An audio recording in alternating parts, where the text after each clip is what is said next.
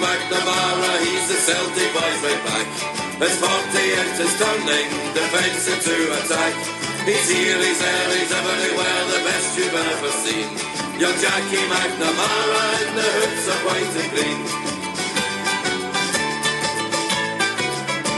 Jack joined us from Dunfermline where he shone right for the Pars. And his first game against the Rangers, he outshone their mega stars. He ran them ragged everywhere and drove their fans insane. You can bet your bottom dollar we have found the new McGrain. And his name is McNamara, he's the Celtic boys right back. His 40th is turning defence into attack. He's here, he's there, he's everywhere, the best you've ever seen. Young Jackie McNamara in the hoops of white and green. Jack's old man played for Celtic when he did 9 in a row. Then off into Old Vicky and the high BC did go. Of his son Jackie Jr, he's rightly mighty proud. His chest swelled out like blazes when we chant his name out loud. And his name is McNamara, he's the Celtic boys right back. His 40th is turning defence into attack. He's here, he's there, he's everywhere, the best you've ever seen. Young Jackie McNamara in the hoops of white and green.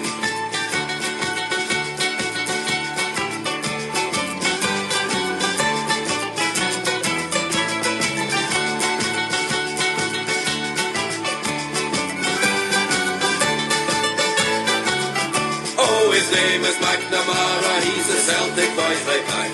His 40th is turning defence into attack. He's here, he's there, he's everywhere, the best you've ever seen. Young Jackie McNamara in the hoops of white and green. Now Jackie boy, don't worry, your future's mighty bright.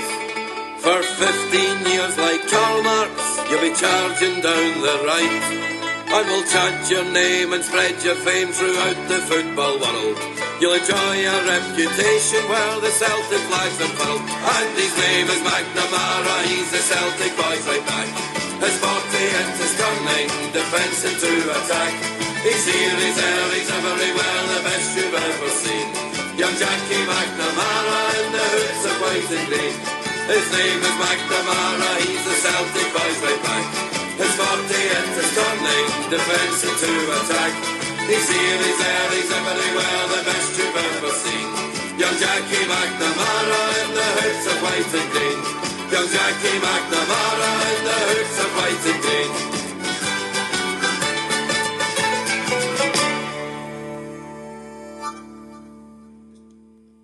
There you go. That should give you the clue into who we've got on today, as well as I'm coughing and clearing his throat there. It's a special today, and it is, of course, a Jackie McNamara special. Now, before we get into things, Jackie, I have to ask on behalf of the nation, have you recovered from that recent haircut? It's coming in back nicely, aye. I mean, the alarm bells... I think that's the encouraging bit, that, you know, as short as it was and to the bone, it's coming back. I'm just showing all my scars off. I hope that's not to get me there, because I already had to talk about that to Sid. But it's all about options. Well, the alarm bells you set off with that Celtic TV appearance, I was just sitting there, you know, and I normally didn't have the phone when watching Celtic TV, because, as you probably know yourself, it's always behind the time, and I'm getting all these messages from him. I mean, what the fuck's going on? Somebody's died. And it was like, is Jackie all right? Is Jackie all right? Is Jackie all right? And even Sid was blown away with it. But we're here to talk about Jackie and his career and his life, and he has a new book which will detail all that.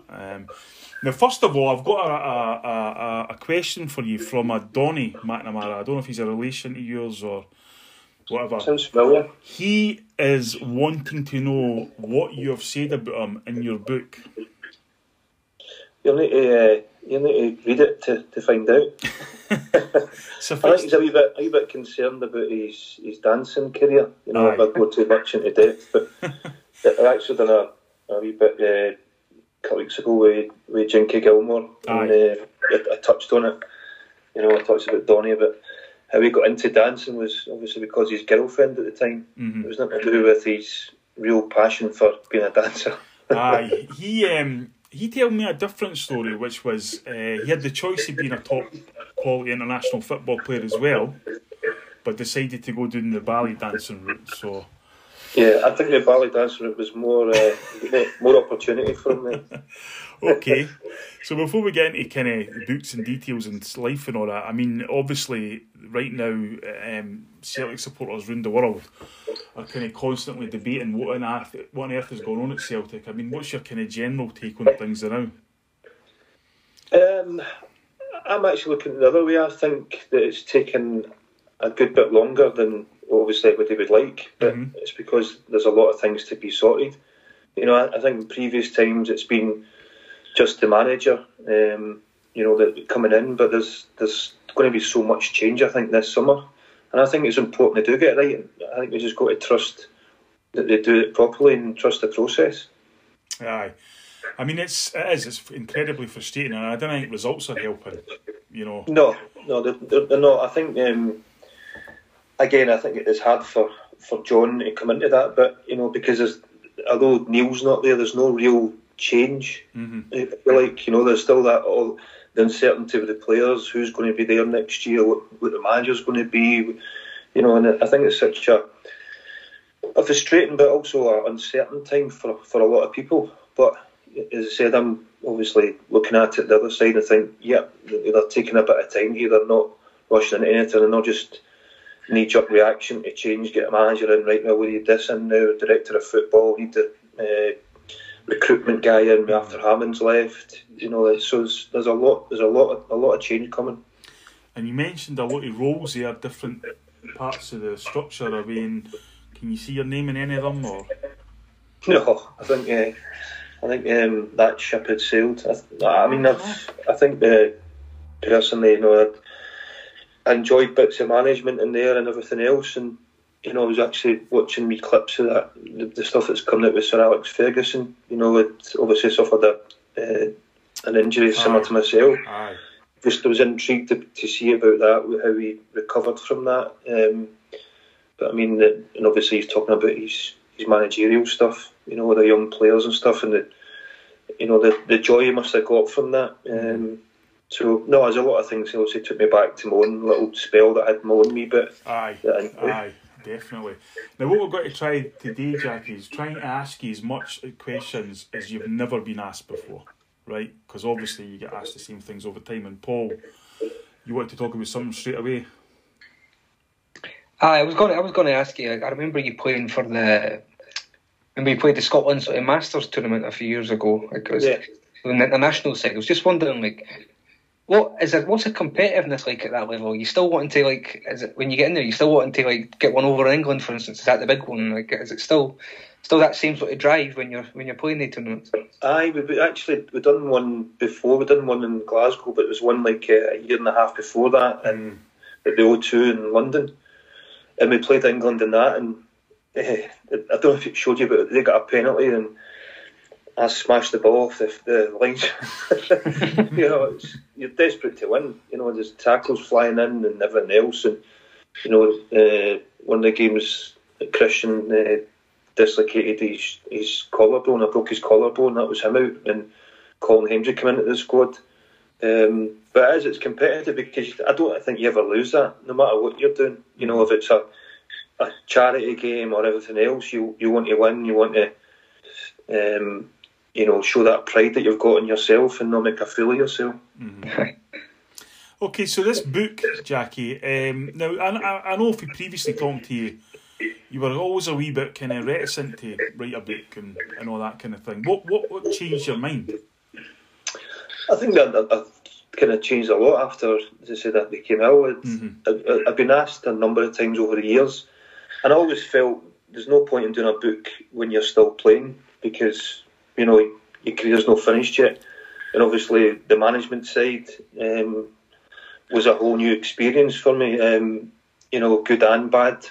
I could do a whole book in that, to be honest. And I just thought at the right time, and kind of what's happened to me, and I've always kept my counsel, with certain things over the years, and I think people have a perception of you, what they read or what they hear or anything else, with contract talks, with stuff in my contract as a manager or anything that you're doing. So for me, it was just to put my side across and let people decide for themselves. Yeah, I think there are definitely things in your life and your career that people have a perception of, which I obviously know are complete bollocks, basically.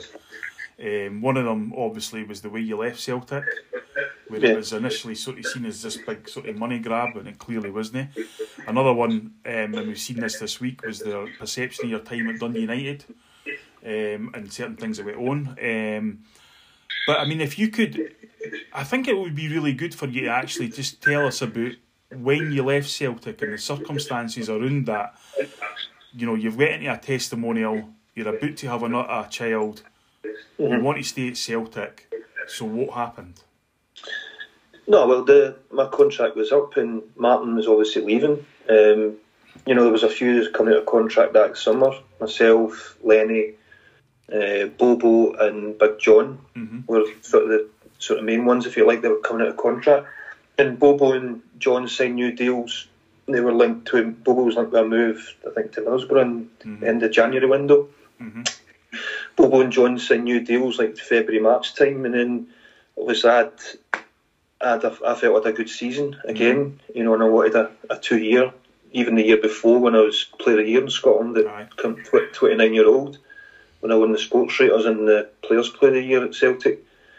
I asked for a 3-year and they gave me a 1-year, and cut certain things into my contract. Obviously the testimonial was part of the contract. Well, not part of it, but I was getting the 10th year. So I got my head down and worked hard, and I never seen myself leaving. Even obviously when Martin announced that he was leaving, like sort of to us the week before the cup final, after we'd lost the league, pulled a few of us into his office and said like he wanted to kind of build a team around, he told Gordon, these are the guys that you can, you know, rely on, and it was 5 of us, and I think it was me and Lenny were the only ones that were coming out of contract. So Martin left, I had my testimonial and everything else. I'd met up with Scotland squad, finished there, and then, you know, I got their first offer, which, you know, wasn't great.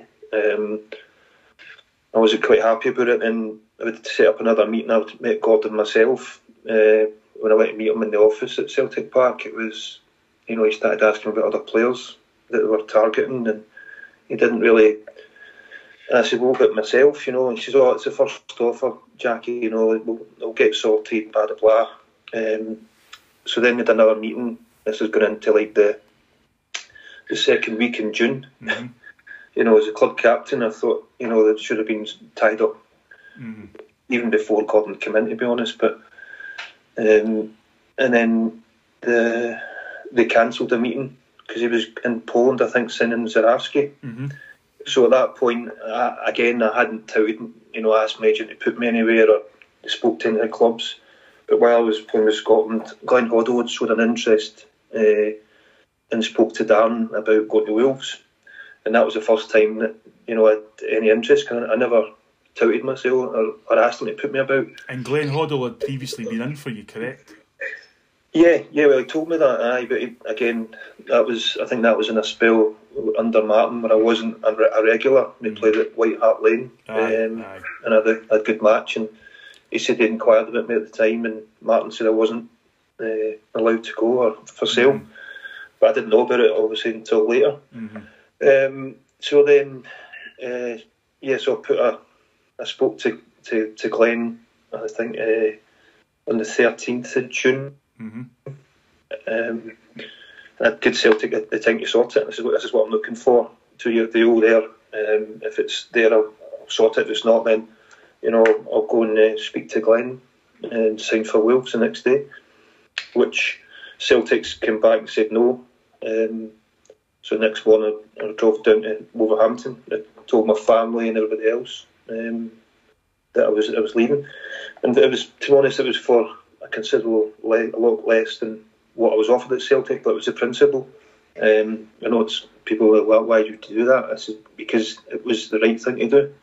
And I think that's probably maybe stubbornness, you know what I mean? My life would have been a lot easier taken that, but we've been wrong. And at that point, I didn't feel wanted anyway. I felt with Gordon, and in fairness, it proved that he wanted his own players in, he wanted his own people in, which, with the players that Martin said to him to kind of build your team around, I was first to leave. Mm-hmm.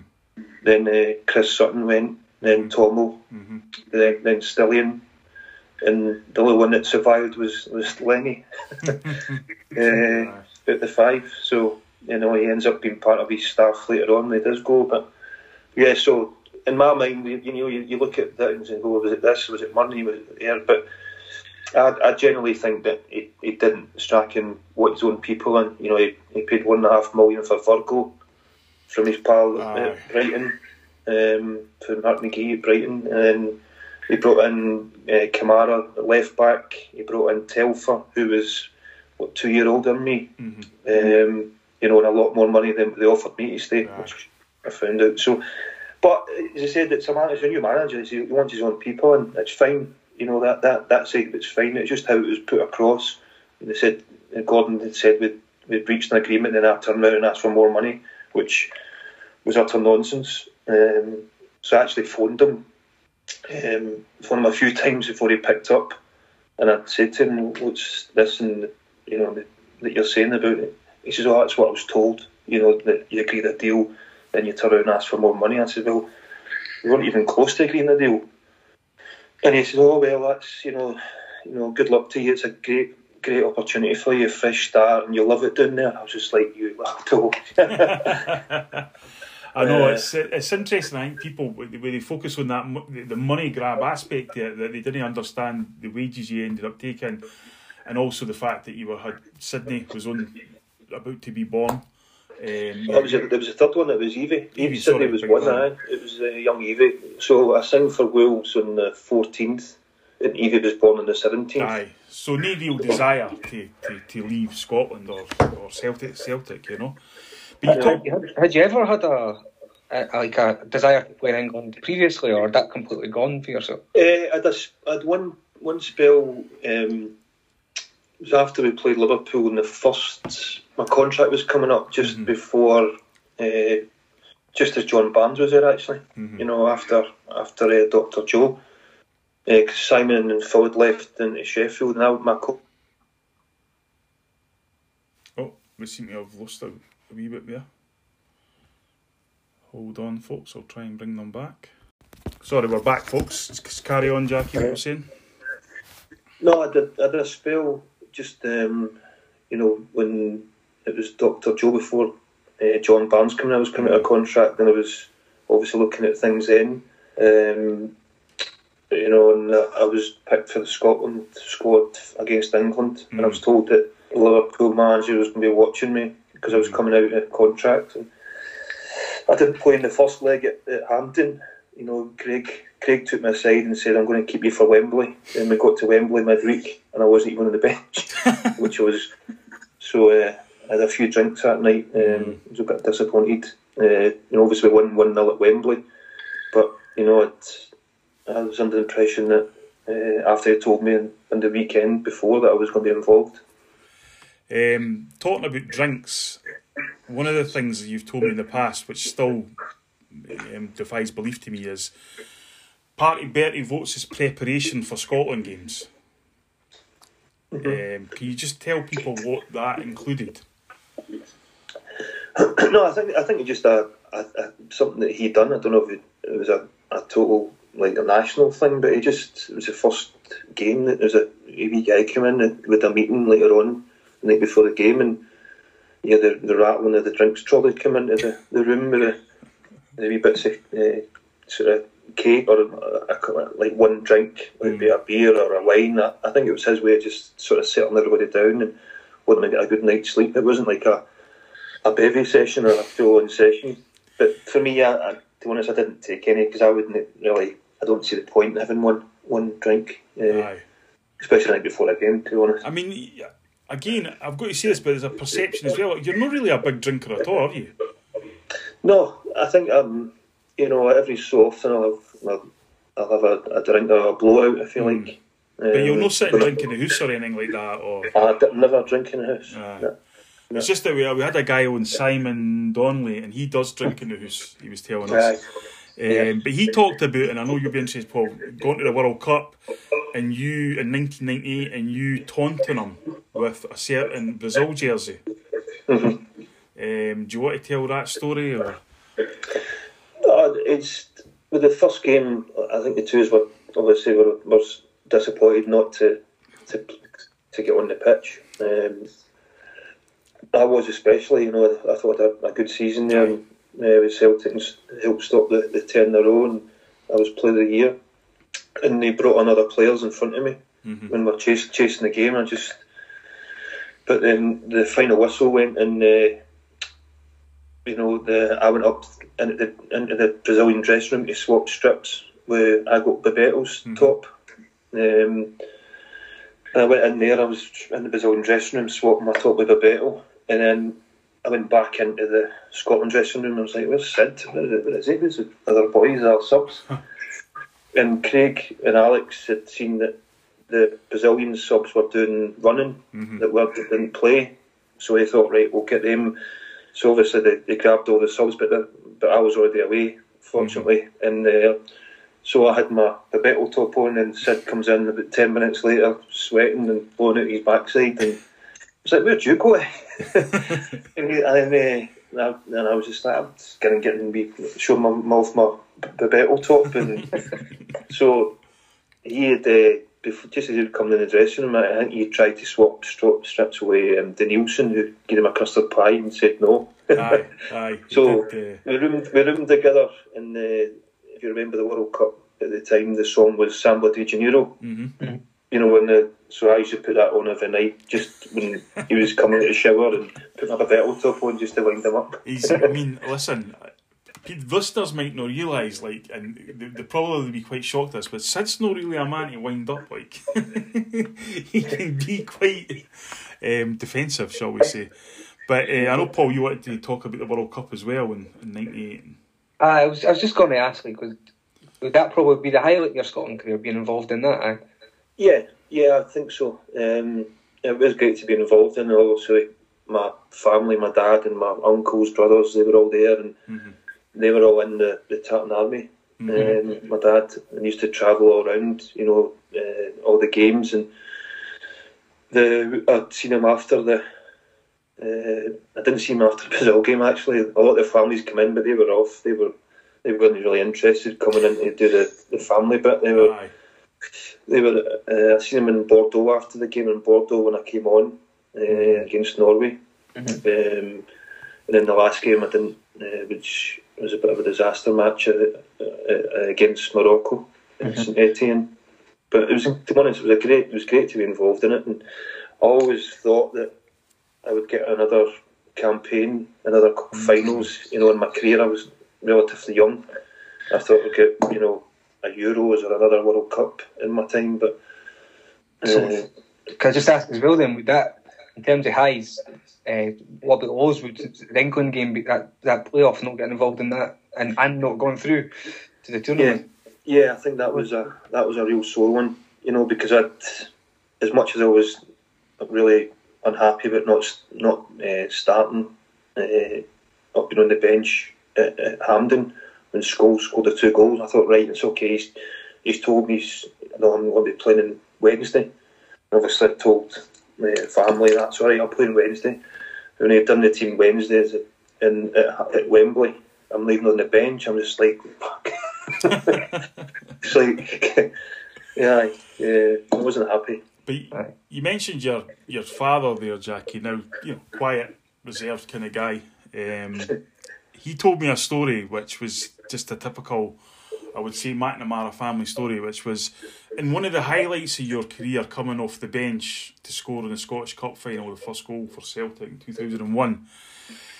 That created an argument between him and his best pal, Ralph Callahan, who used to play. Now, the backstory to this, Paul, is that they had run a bus for their pub in Musselburgh. They'd run the pub together to support Hibs, the Hibs bus and all that kind of thing. And basically, Lubo Moravcik gets injured, although Jackie, I think, will say it was a tactical move by Celtic to bring him on. And Jackie was within... How long were you on the pitch before you actually scored the goal?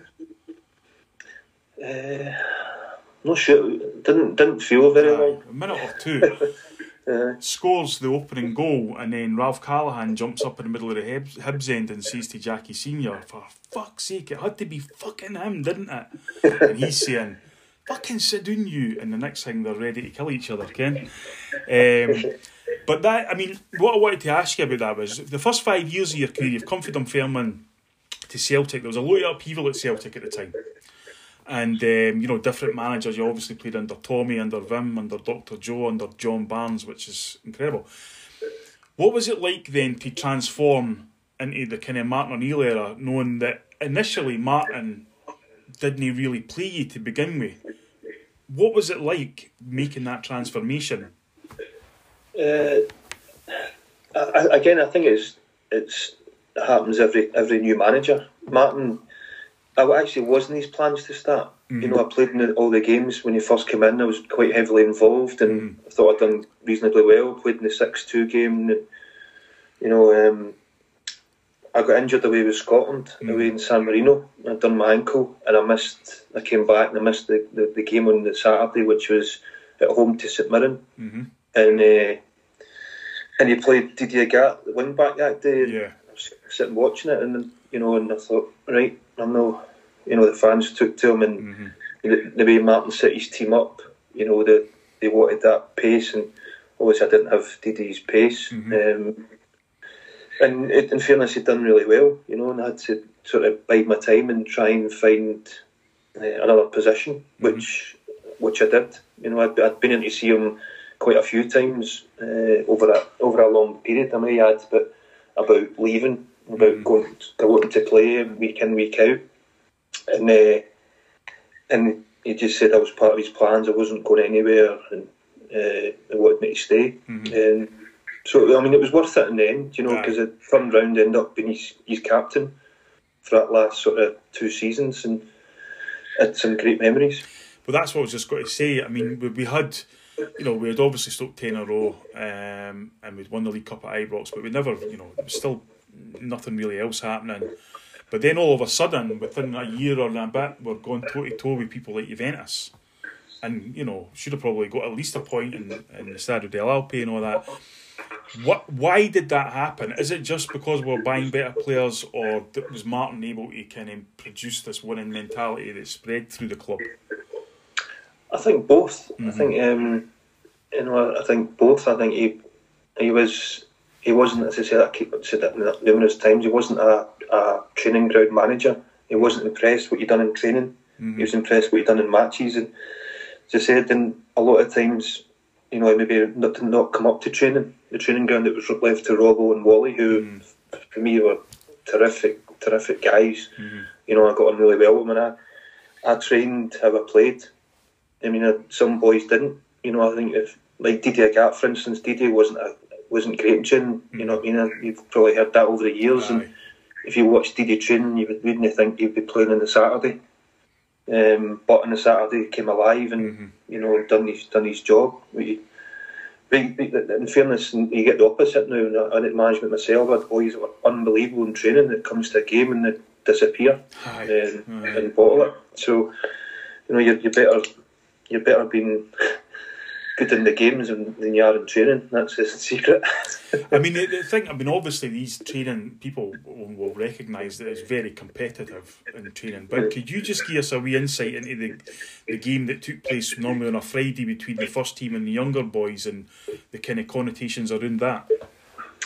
Well, I mean, I done it myself when I was managing. It was just short, sharp little games. We'd done young v old. And Martin introduced a yellow jersey. So you used to come, in a normal week, the gaffer would have been there Tuesday and a Friday, day before the game. He came out training, at least, and he would referee it. So start off with 1 touch and then go to 2 touch and all in.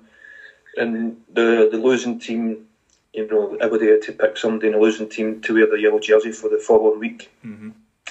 So it was character building. If somebody made a mistake in at 1 touch and then went into 2 touch, somebody like Sutty would go, he's made an arm mistake. Oh, you know. But it gives you that wee bit there, and you can see guys like actually hiding away from the ball at this point. You know what I mean? You can see wee bits unfolding, and Steve Walford used to take the votes, and it was like obviously a private vote. You see him writing all the names down and everything, and then a few of the younger boys used to vote for Lenny because of the reaction that Lenny would give. You know, one of the times I voted for him, and he's came round and he's like, "Who'd you vote for, you little?" I was like, "I voted for Sutty, Lenny." He was like, "No, you didn't." And he went round and counted like these votes. He went, "You couldn't have." You know what I mean? Because you got that reaction, and it was funny to see. Younger ones would, you know what I mean? They would they jump on it. But in fairness, most of the time we battered the younger ones anyway. You know what I mean? There's not very often they were on the losing side. Did the younger boys sort of getting a bit overzealous and then bad tackles or anything like that? Oh, aye, it was. You know, it could be. It was pretty serious stuff. Aye, you know what I mean? It was. Could you just imagine younger guys try to prove themselves? Well, you had obviously at that time it was like the John Kennedys, we Sean Maloney, McGeady's, you know, Craig Beattie and McManus. You know, and we had some tackles flying in, but as I say, more often than not, the younger ones were on the losing side. There's one, before we start talking about your management and stuff around that, there's one thing that has been a recurring thing that I wanted to ask was, you're still obviously good friends with Henrik Larsson. Can you just give us an insight in the type of professional he was and what he actually did for Celtic, you know, as a player? Well, he's undoubtedly the best player that I've played with. You know, and I've been fortunate of my 10 years at Celtic with unbelievable players starting, you know, the Van Hooijdonks, Andy Toms, McStay was unbelievable. Aye. But Henrik Lubo was obviously a close second. But he just got better. I think that's, you know, the way of putting it. He got better and better each year. He was there. Just that all round. Obviously, most of the fans see him just on a pitch in the match, but we see him every day in training. The goals he scored in training, and a lot of his goals, if you know that look there, just he gets across them early. But he just such a knack of his movement was just so difficult to play against. But it was a joy to be in the same team as him. With one goal I wanted to focus on, and I just wondered if you could remember exactly what's the. It was the 3-0 game at Ibrox when you played him through for the 50th goal. Yeah. Ordinary strikers wouldn't have scored that goal. I don't think. Is that in your mind that you think he could actually score a goal for you when you're passing him the ball? You're thinking at that point there that if he's not scoring, he's setting somebody else up. You know, that's what he would have done. There's always an end product with him, or he's asking the question of the goalkeeper. You know, the angle that he scored that in, you know, it was just phenomenal. And I think young Maloney was coming into the back area as well. Maybe if it was, you know, pulled back, he would maybe been putting it in. But it was an incredible finish for his 50th goal of the season, which is mental. Considering what, you know, obviously happened in Lyon the previous season, to then come in and do that was just mind-blowing. I think his biggest thing for the team, he was a team player. He worked his backside off for the team, you know, and it wasn't just the goals. You know, it could make poor balls look better with his movement, and then, you know, make something happen, or at least ask the questions of defenders. You know, and I think that was, you know, the goals were really important and phenomenal, but it was his all-round game that was top notch. Well, just remind me actually about the team play before we come into the management thing. I think personally the best game that you played for Celtic, and I've said this to you before obviously, was the 1-0 game at Ibrox when you played in a back three with Sutty and Stan Varga. I felt that day Celtic cleared an obstacle. We went to Ibrox, depleted in numbers, and we won and we overtook them in the league. But what is it like when you're looking at, you've got Chris Sutton beside you as a centre-half, and Stan Varga's obviously a good player now. But I mean, what are you thinking? Do you think you need to guide him through the game, or is he just good enough to do it himself? Nah, he was good enough. He was intelligent. I know it comes across there as a kind of a bit of a joker and stuff there, and wind-up merchant, which he is, which he totally is. But he is intelligent, sort of intelligent guy. And I think whatever position he played, he knew what he had to do that day. We knew.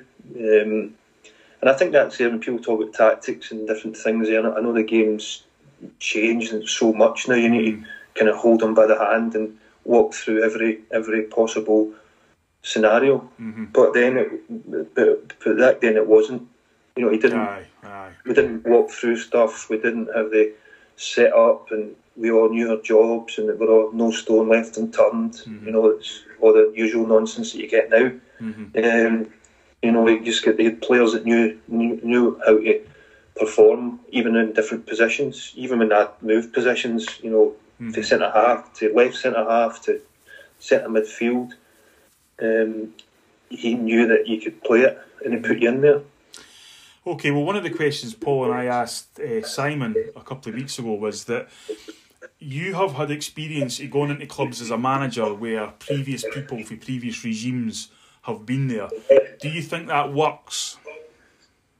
No. I mean, it's completely up to you whether you want to talk about anything, names, whatever.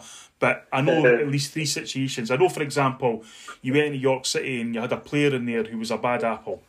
Example. Yeah. I mean, I think you can have that at most clubs. I mean, management has got tougher over the years, because you see it, even the best managers now.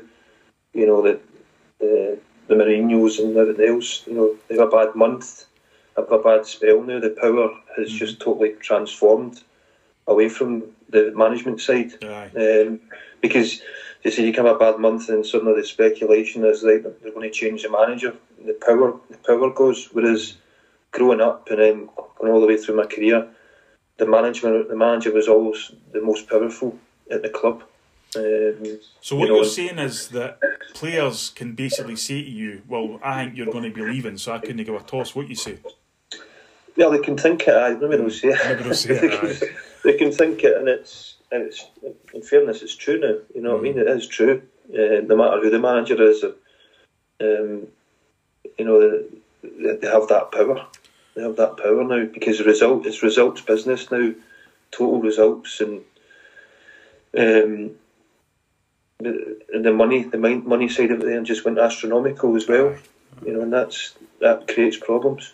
One of the things I wanted to talk about, you come in as well, Paul, because I think this really does need cleared up, is your whole sort of scenario at Dundee United. Could you just give people an insight into what you actually went into when you first took over the job as Dundee United manager, the situation that you were to take up on, basically? Yeah, well, when I went for the job, obviously the club had debt that they had to get rid of, which I think at the time was just under 7 million. And my remit was obviously to cut the budget. Peter Houston had resigned as a manager, and he said he couldn't obviously live with the budget cuts that were getting forced on in the club, and they said the kids weren't ready in the academy, which I agreed with. They weren't ready at the time. But we went in there, and my remit was to try and get rid of that debt in 5 years, a 5-year plan, which we actually done it in 2.5. But we lost some real talent on the way at doing that, and it was my third team I had to rebuild in 2.5 years. So my first went in end of January, we had to take the budget down by just under $500,000. And for the summer, and we lost Johnny Russell to Derby.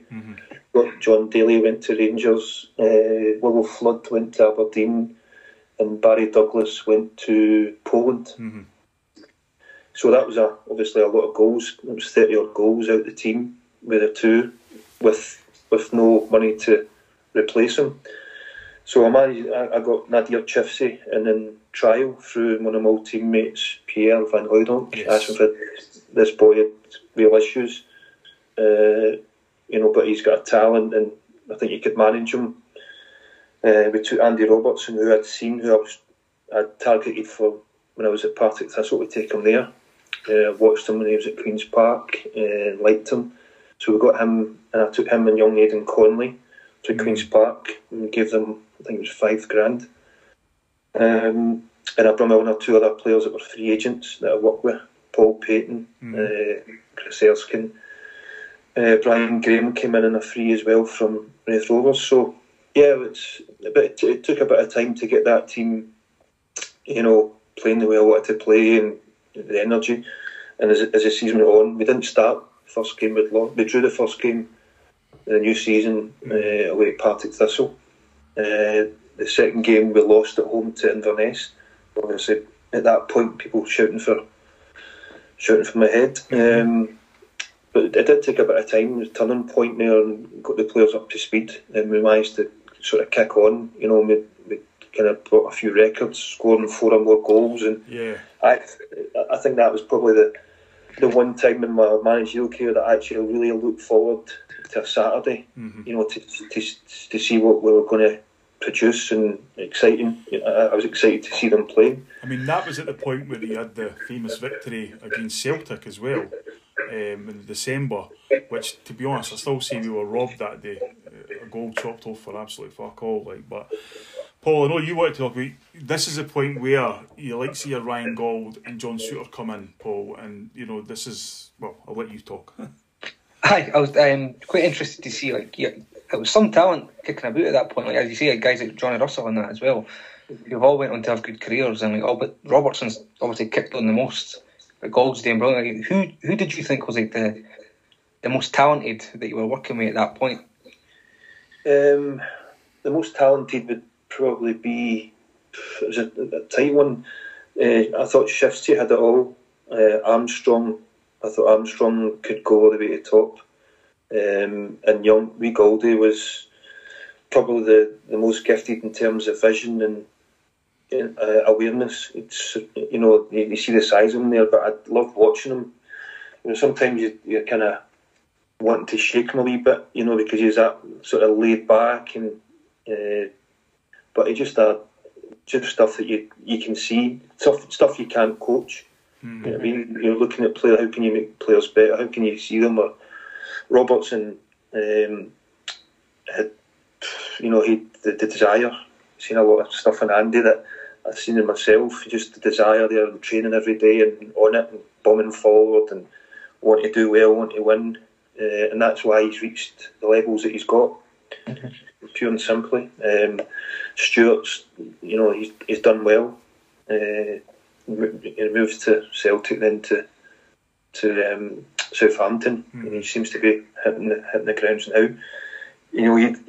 A really graceful player, intelligent. The wee bits there that he was sort of lacking was the tracking runners and the ugly bit, which is quite easy to turn around. Even Mackay Stephen as well was we kind of moved. I moved him from a left winger to right of a 3. I'd rather he'd score goals and do the guys' getaways and stuff like that. The most important bit was putting the ball in the net. So we moved him different positions, trying to get him on the ball so he couldn't get marked out of the game.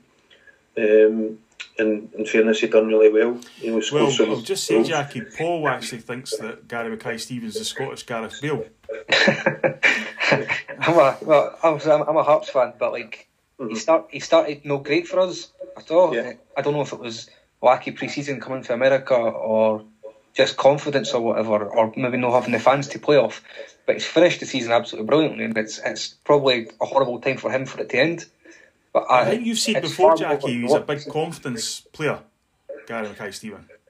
I think definitely. I think he was, again, growing up, he was, when I came into United, he was playing left wing, and it's a 4-4-2, and it's there, and I always felt that, I remember saying to him, I'm 40-year-old now, I could mark you out the game. I could have, because I wouldn't have let him get turned at me, or I kept him on him. It was trying to get him on that he can actually hurt teams. You see that he scored the other week there against Raith Rovers, coming in, darting in, just making that run. That's without the ball. and it's a simple bit, and he has pace, you know, and he's actually a really good finisher, Gaz. And you know, he's trying to recreate the moment, just starting there, keep yourself on side.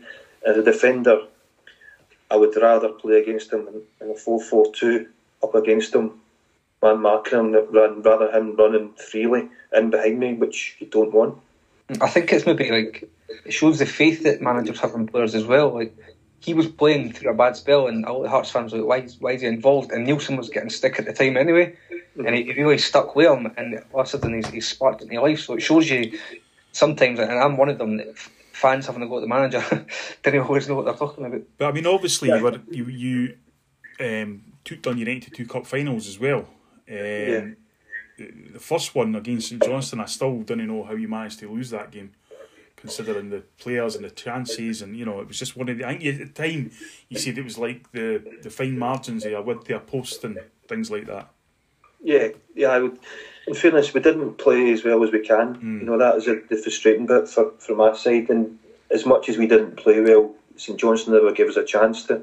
You know, they're getting about us, and on the day they were on it. You know, they got the goal just before half time. They were a bit of a bogey team for us that season. Ryan Dow hit inside the post in the first half, Andy Robertson's cross, and it went right along the line. And in the second half, Nadir hit the underside of the bar, and it bounced, and the keeper sat on it. You know, so the wee bits, it is fine margins, but in fairness, the levels that we got to that season, you know, we didn't play anywhere near our capabilities, and you know, as I said, it wasn't our day. Our final, if you like, was probably the game at Ibrox against Rangers, beating them in the semi. I was going to say that pleased plenty of people anyway, so you always had that.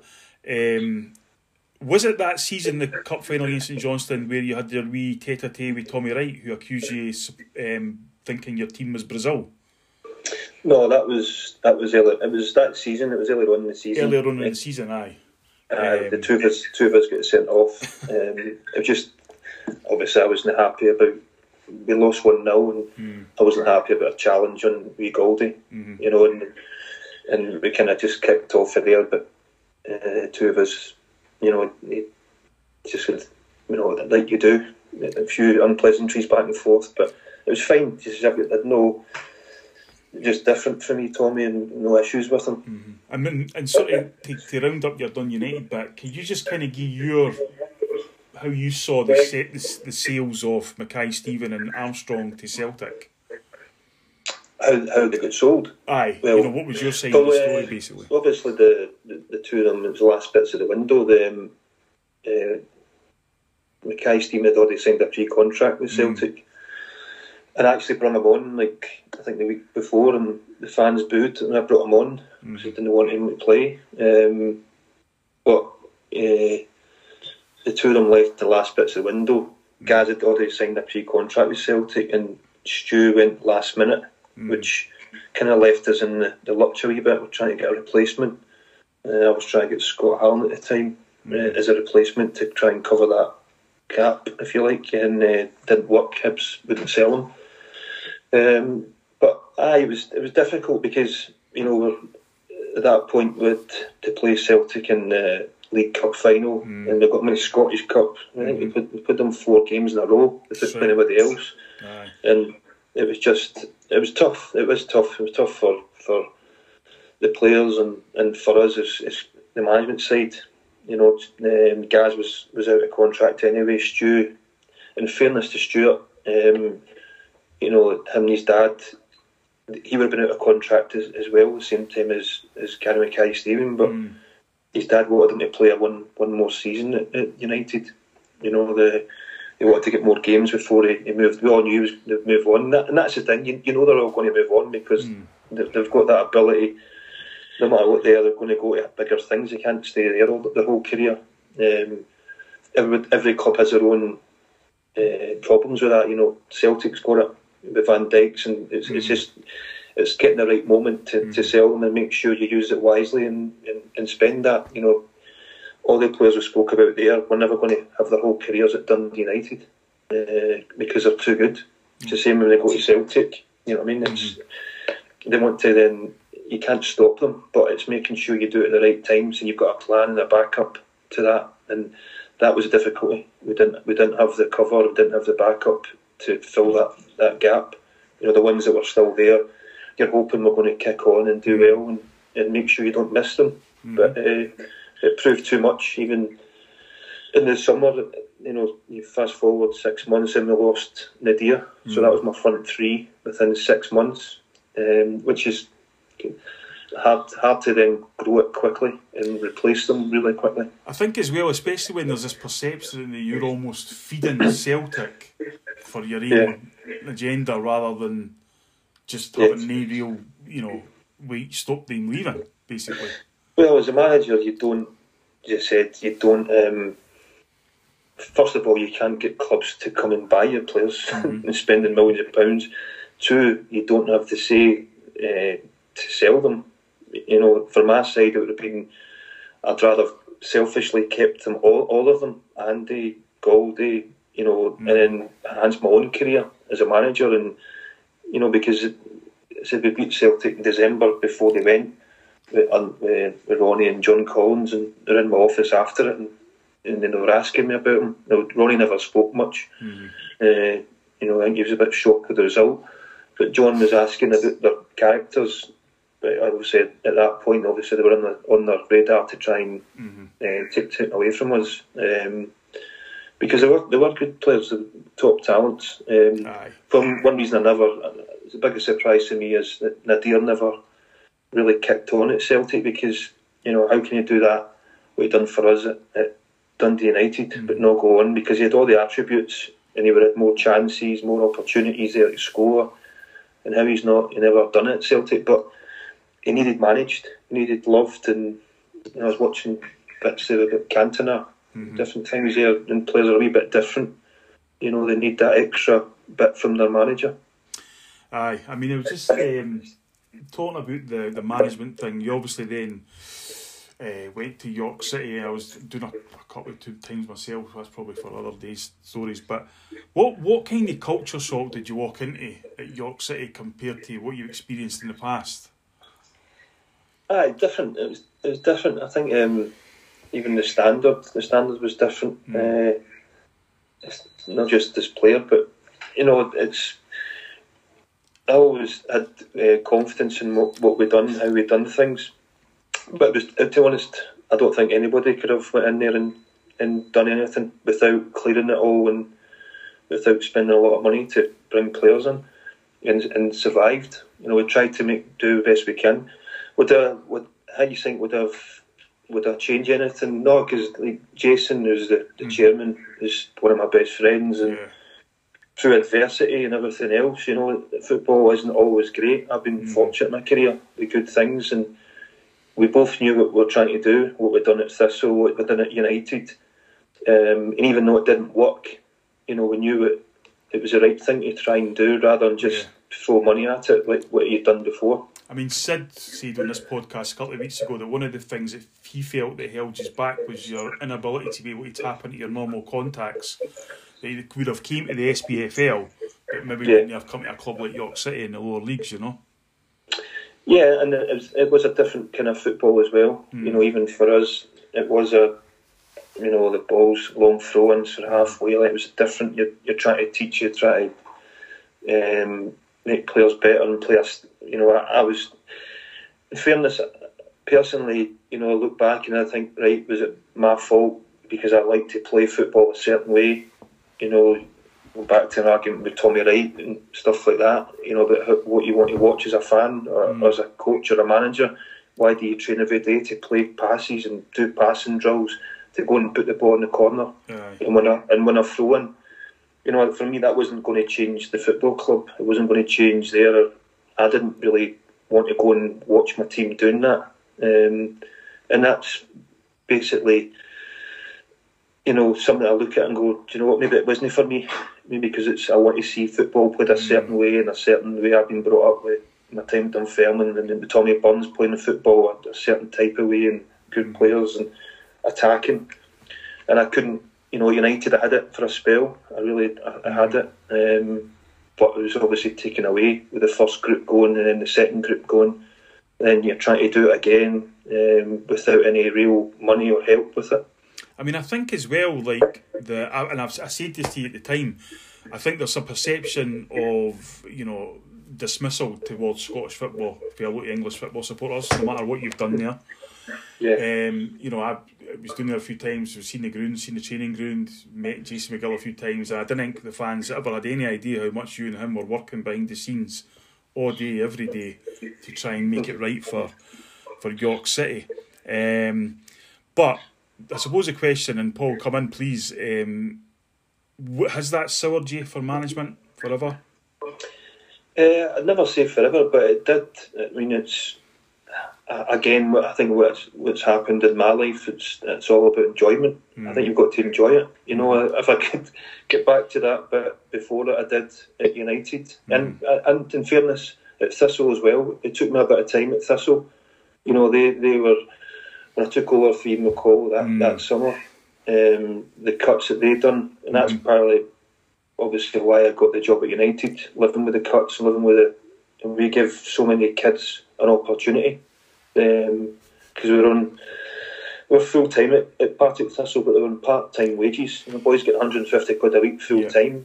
You know, but you're trying to sell them an opportunity of playing, you know, Championship, First Division football to get into the Premier League to make them better. So we took boys from Hearts that were released for Hearts, Tony, Hibs, Welsh, me boy Sean Welsh, Motherwell. I took Ross Forbes and Stephen Lawless. So it was right throughout the team. Boys like, you know, just that extra chance, that's something to prove. Stephen O'Donnell was really for Celtic, he's an international football player. I took boys for University. I played in the Premier League. So, but we had to do that. We had to try and grow it and get the energy and pace and enthusiasm and that youthfulness into the team, along with some good experienced pros. And we'd done it at Thistle. We turned it all around. And I got into a bit before I left to go to United. And we'd done it at United a few times. You know, that first transitional period in 6 months of losing the players and doing it again. But nobody, you know, United fans there, if you ask them what was the best sort of football they've seen, I'd be surprised if they said it wasn't in their, you know, in the last sort of decade would be our football that we got. But that wasn't there before we got there. You know, we created that. We created that at United. The kids weren't ready there. You know, Gold and Suter were young kids, and you forget how young they were. But we went to integrate them into the first team and tried to nurture them through certain bits that were tricky, bringing in other lads into that from, like I said, Robertson for amateur football. And I enjoyed it. I enjoyed that wee bit. Nadir, the project was a project. But it became impossible in the end when my contract got leaked. You know, after I was kind of thrown under the bus. And the perception at that point was very difficult. And the regrets that I have personally, you know, I had my time again. I should have walked myself. I should have just walked out. You know, that's what I should have done. But I didn't. I had the belief, and I had people there that have jobs, my staff, the players. I thought, right, I'll go and do it again. I'll go and do my third team, which it was in a short space of time. I mean, there's a few things I want to pick out there for Partick Thistle. Before, I remember you saying at the time O'Donnell would play for Scotland when you brought him. One of the things I became aware of when you were at Partick Thistle, I couldn't believe, and I don't know if this is common or no, maybe you can tell us, you were paying for a lot of the stuff yourself in terms of the players' recovery and that. I had got some. I mean, as I said, some of the boys were on £150 a week. So you know, even I see the wee guy now doing the stuff now. He's like a wee kind of funny guy, Jester, Slaney. I got him in loan from Celtic, and he came in and they said he was fit. In the first training session, I mean, he's not fit. He's breathing out his backside. You know, he was miles off it. He had pace. The kid had pace. Obviously, had issues, and this life coach came in. Everyone came in and she'd do all this stuff with the players and look at their diets and things like that. And his diet was basically, it was just sugar. It was like, you know, Powerades for breakfast and Haribo's for his dinner, and I was like, there was no surprise. Like 2 days later, he had to get some like 6 teeth out and missed the game. You know, but he wasn't fit. kind of real issues. But we tried to help, with players. We got them health shakes and different things, look at their diet, and because my first full season we'd do well on the Saturday and it got the Tuesday they'd disappear. They weren't recovering properly, and was trying to get, is it to do with psychology or is it recovery? In fairness, they weren't getting much money, so they weren't going to be feeding themselves the best. There'd be whatever they can afford, and so I had that. I had a awareness coach that I brought in, used to come and stay with me through in Edinburgh, and I used to pay him myself, now and again to come in and just help the players' awareness drills, and I seen a real benefit of that. He started getting their vision there and doing things quicker, and they 2 or 3 seconds quicker, especially at that level, made a big difference. Before I wrap things up, Paul, you want to come in with anything? I was going to ask you were saying never say never going back to management and stuff, but you also said that you want to play the game a certain way. Do you think that kind of hampers opportunities, that you'll know sort of change your philosophy? Yeah, I mean, I did change it a little bit. You know what I mean? You put in for certain bits, and you've got to prepare. For it's like obviously you're watching the Celtic games this season. It's like the information what you're giving the players, along with knowing their jobs. But then the key information you give them before the games is set pieces. That's ultimately what's cost Celtic mostly this season in the sort of bigger games, if you like, in Europe and in Rangers. Not doing the post, then if somebody done their jobs or somebody taking that responsibility away, whether it be a zonal marking or something else. But the rest of it, I liked, have a structure to my team, but also have a freedom for movement, and I think now it's went so far the other way that you're turning guys into robots rather than. I mean, when do we see anybody taking anybody on now? Or just running out of position to go in behind or try something? It's like looking around. It's like PlayStation. They lose that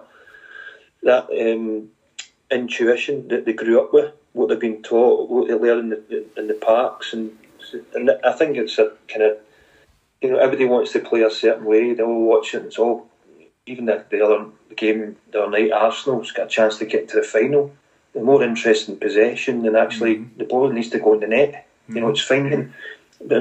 Football is problem solving. How can we score goals? How can we win the match? How can there? But it's, I do like to see it played a certain way. In fact, even at United, we were top of the league. It was obviously early on in the season, and we won 1-0 at home. And I met up with Walter Smith at the LMA meeting at St Andrews, and he said, "I was reading your comments, Jackie, about your team. You weren't happy with the performance against Ross County. They won 1-0. I said, "No, I wasn't." He said, "It's about the results. It's not about the performance all the time or how they're playing. It's the results." And he's right, because it's results. I agree with that, but I mean, and that's I'm going. Well, that's no. I know, but I'm watching them every day, and I want to see them try things. I want to look forward rather than just. And I went into management. I didn't want to survive in it. And I think that's the biggest thing. Same with football. When I went into it as a kid, and you don't want to survive and just. I want to be in football for 10 years. I want to be a manager for 10 years. You know what I mean? I wanted to go into it because I wanted to help and obviously enjoy it and make a difference. And survival, unfortunately, is what it's became. It's about survival now. It's surviving how long the managers can survive in the job, or if we can get to the top 6 each year, it's going to be a miracle. It's the same stuff every year, and then obviously you need to be a very good politician now, and you're dealing with everything else until you're watching a different game. Aye, fans will agree with that. It was also nice to hear Walter Smith sum up the Ibrox mentality there. Just one bit of criticism from me, Jackie, and I'm going to take you back here 18 years. Celtic have scored 5 goals in European finals. Okay? 3 of them were scored by strikers. 2 Henrik, 1 Stevie Chalmers. The other 2 were scored by a fullback. So what were you playing at in Seville? I know you would come off the bench, but still. I was brought on to man Mark Deco. Aye. So Not Martin an easy didn't job. ask. If Martin said to me, "Go on and try and score a goal," then that would have been a different. Okay. Then Bobo got sent off, and then I went back into the back four. That was probably, and I know we'll not really go into massive graphic detail here, but when Bobo got sent off, that's probably the worst moment in my life. Because, and I'm not going to ask you to describe your feelings or anything like that, but it was just when, when a dream dies, Okay, a couple of things to wrap up. First of all, Raffaello sent us a tweet in just to say that he came to support you in the game Scotland v Ireland, and he was too drunk and never got in. But then also realised you weren't playing, you were actually injured. So he just wanted you to know that. I was actually not picked. Not picked. Oh, well, there you go. See, there's obviously an agenda against you here. Yeah, I wasn't happy with that. Colin Brown played with you at Dunfermline as a young boy, nicknamed Shyness. Which probably means you'd be harder to remember, I think. He's a pretty shy guy, two more things. Simon Donnelly. What do you think of him? He's alright. He's alright. He's no great, he's alright. I don't think he's ever got over me nicknaming you the Godfather. I truthfully think that he still has a persecution complex about that, and he's never let me forget it, basically. Final thing. You're a talented football player, talented manager, talented mentor, agent. You're also a talented singer. No, I'm not. Well, can you just give the listeners a brief insight into the song and circumstance you sung in Lisbon in 1998? It was again after we won the league and stopped the 10, and been partying for a few days. I was missing the game in Sporting Lisbon for the George Cadet before we were there the next day, and I'm not a very good flyer, but I don't even remember getting on the flight. That's how much I was celebrating. And then we got over there, we went out in this place down at the port in Lisbon, and I got up and sang the karaoke, and I think it was just out at the time, and you hear it over the years now, Free From Desire. In fairness, I thought it was really good. I'm interested to know why but maybe because it was a room full of Portuguese people and probably didn't know what I was saying. What was your thought? Can you remember what your thought process was in picking that song? No, I liked it at the time. It was just came out 3-9, and it was, to be fair, the place was jumping. Well, the thing is, I actually done a wee bit of research into the song, right? Because I knew you'd say this. There's not a lot of words in it. It's just na na na na na na na, like over and over again. So maybe that was the kind of mouth correlation with the words. Sometimes that don't get the words wrong. Yeah, I nailed it. Okay, well, we'll thank Jackie for his time. It's been great because we've been chatting all day, but he'll probably text me and just say... Going back to, Paul, just going back to the shyness one. The guy was called Shyness not because he was shy, because he was complete opposite. Ah, right. You know what I mean? See when a young kid comes in and they're like over, you're a good guy, very good, but in a nice way, not in a bad way, you know what I mean? But that just... actually sounds a bit like how Sid described Paulo Di Canio coming into Celtic. Day one, he was all about everybody. So that for the wee lad, Colin, that came in, the shyness was a sarcastic. Well, I tell you, it reminded me, right, and we'll finish now. Graham Sharp of Everton, etc., told me that the best nickname I've ever heard in football, right, was for Pat Nevin when he was at Everton, and his nickname was Dampness. Dampness, I've heard that. Because he was hated by everybody, basically. Yeah. So, but my nickname was Toy. Well, you had Toy. You've also had Wee Mo. Yeah. And you also had one from your Aberdeen time. I've had a few different clubs that I probably can't mention on here.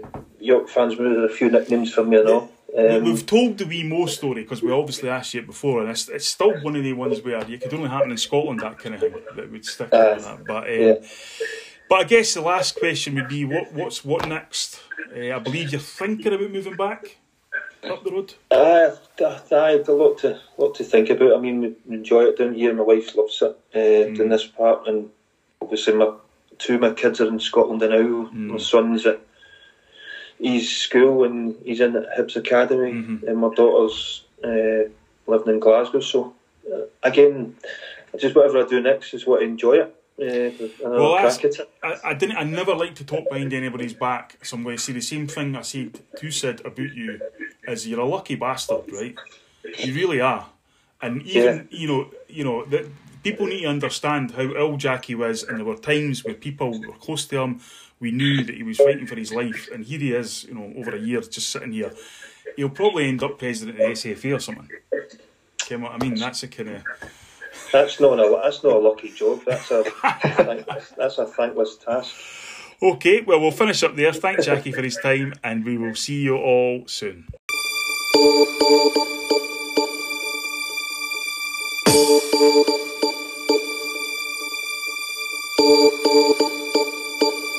My lover's got no money, he's got his strong beliefs. My lover's got no power, he's got his strong beliefs. My lover's got no fame, he's got his strong beliefs. My lover's got no money, he's got his strong beliefs. Want more and more, people just want more and more freedom and love. What he's looking for, want more and more, people just want more and more freedom and love.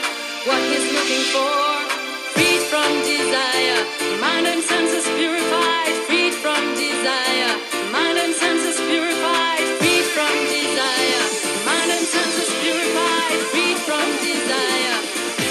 Na na na na na na na na na na.